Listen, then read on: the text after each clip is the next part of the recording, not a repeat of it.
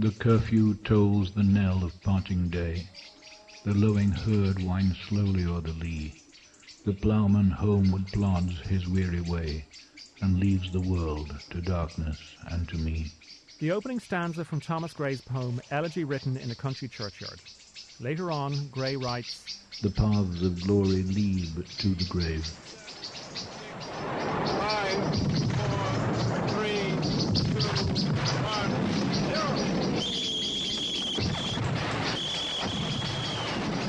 Humphrey Cobb was a veteran of World War I when, in 1935, he took that phrase from Gray's poem and used it as the title for a novel he had written, partly based on his experiences in the trenches. Often mistakenly identified as Canadian, Cobb was actually born in Siena to American parents in 1899.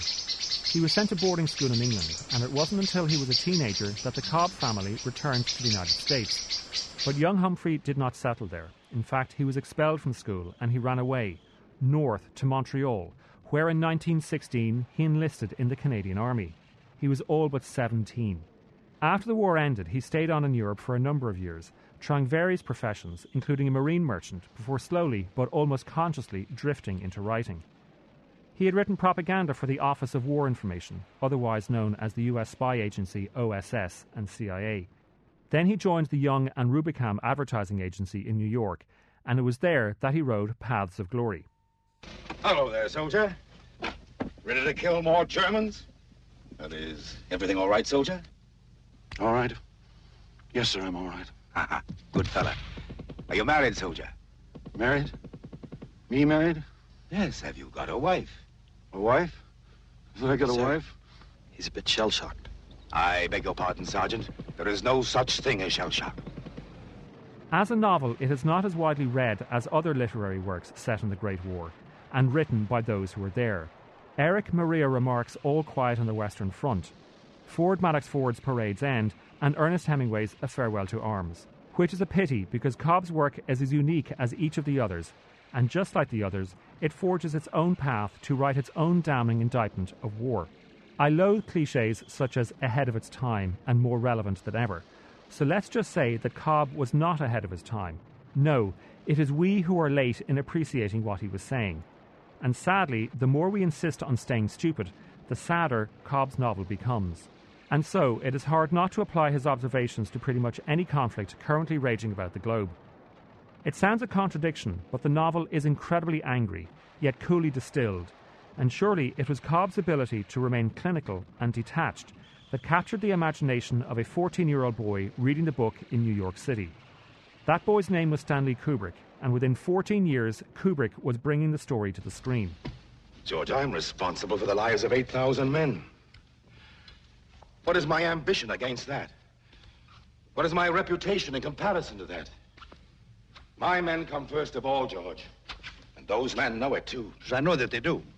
You see, George, those men know that I would never let them down.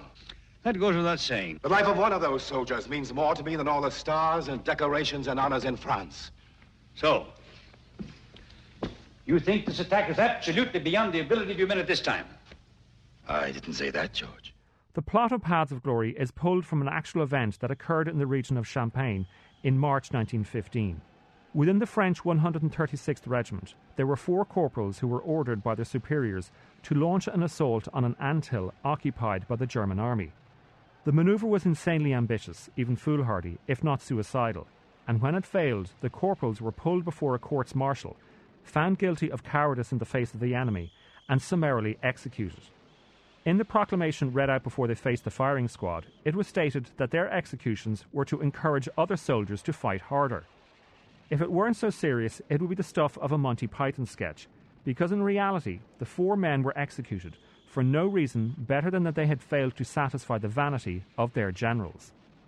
Outsized ego had demanded an anthill be taken, so it wasn't a strategic military position, but rather a positioning of preening status amongst the officer class that demanded the soldiers be shot. I'm going to have 10 men from each company in your regiment tried under penalty of death for cowardice. Penalty of death? For cowardice! They've skimmed milk in their veins instead of blood. Well, it's the reddest milk I've ever seen. My trenches are soaked with That's that just red about enough milk. out of you, I'm not going to mince words and stand on Colonel protocol Dax, when if you the lives continue in this manner, I shall have to place you under arrest. So, Hopefully, we can see that this story is not merely anti-war.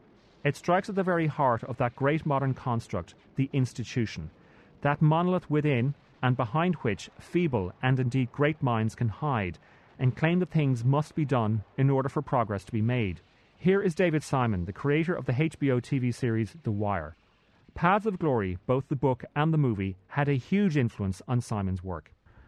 Any institution that we create as a society, from, in this instance, from a military to a school system, to a police department, to a Department of Homeland Security, to a Department of Agriculture, whatever we create to serve and be served as part of the society, has the capacity to betray its own purpose and to betray the people who work for it and who the institution is supposed to work on behalf of. That is almost a certitude of modern life. I've said it before, but I think it bears repeating, that anyone who claims Stanley Kubrick was a cold director, that he was a cynic, a pessimist, a misanthrope, are so wide of the mark they are hardly worth listening to. Stanley Kubrick was a humanist, and like all great humanists, he understood that institutions such as government, church, military, and the courts are not irrational, uncaring, unthinking monoliths. No, they are ferocious, functioning organisms, created by us as a collective, so that we, as individuals, don't have to think. And that conflict lies at the very heart of Paths of Glory. Colonel Dax, played with brilliant indignation by Kirk Douglas, is the worst sort of officer and the best sort of man. He has a conscience and is unswayed by petty squabbles such as promotion and vanity. He wants to win the war, of course, but he doesn't want to do so by losing his men and his humanity. And because Dax has such principles, he takes it upon himself to defend the men accused of cowardice against the very institution that despises the individual. Colonel Dax, you're a disappointment to me. You have spoiled the keenness of your mind by wallowing in sentimentality. You really did want to save those men, and you were not angling for Miro's command. You're an idealist, and I pity you, as I would the village idiot. We're fighting a war, Dax, a war that we've got to win. Those men didn't fight, so they were shot. You bring charges against General Miro, so I insist that he answer them. Wherein have I done wrong? And in so doing, what Kubrick did was devise a scheme that visualized the opposing positions. Watch carefully and you will see many early examples of Kubrick's beautifully framed and brilliantly lensed tracking shots. You see them in the trenches, you see them as the regiment launches its assault, you see them in the courts-martial, and you see them at the execution. The lines showing men being driven by minds that don't think. No matter which way the men move, they are going to be outmaneuvered. And if that sounds as if I'm making it out to be a game, well, look carefully at the floor in the courtroom and you will see that it resembles a chessboard. Ah, you might say, there is proof that Kubrick was a cynic, pushing his men as pieces about the place.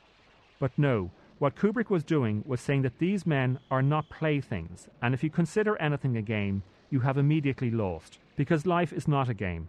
Life is a living thing, and the suddenness and beauty of that realization comes at the end, when instead of calling the men back to the trenches, Colonel Dax allows them a few extra moments in the bar, where they are looking at a beautiful young German woman sing a song. The men jeer her at the start, but as she sings, they slowly fall quiet, and gradually they start to sing with her. The division between the warring nations is momentarily forgotten.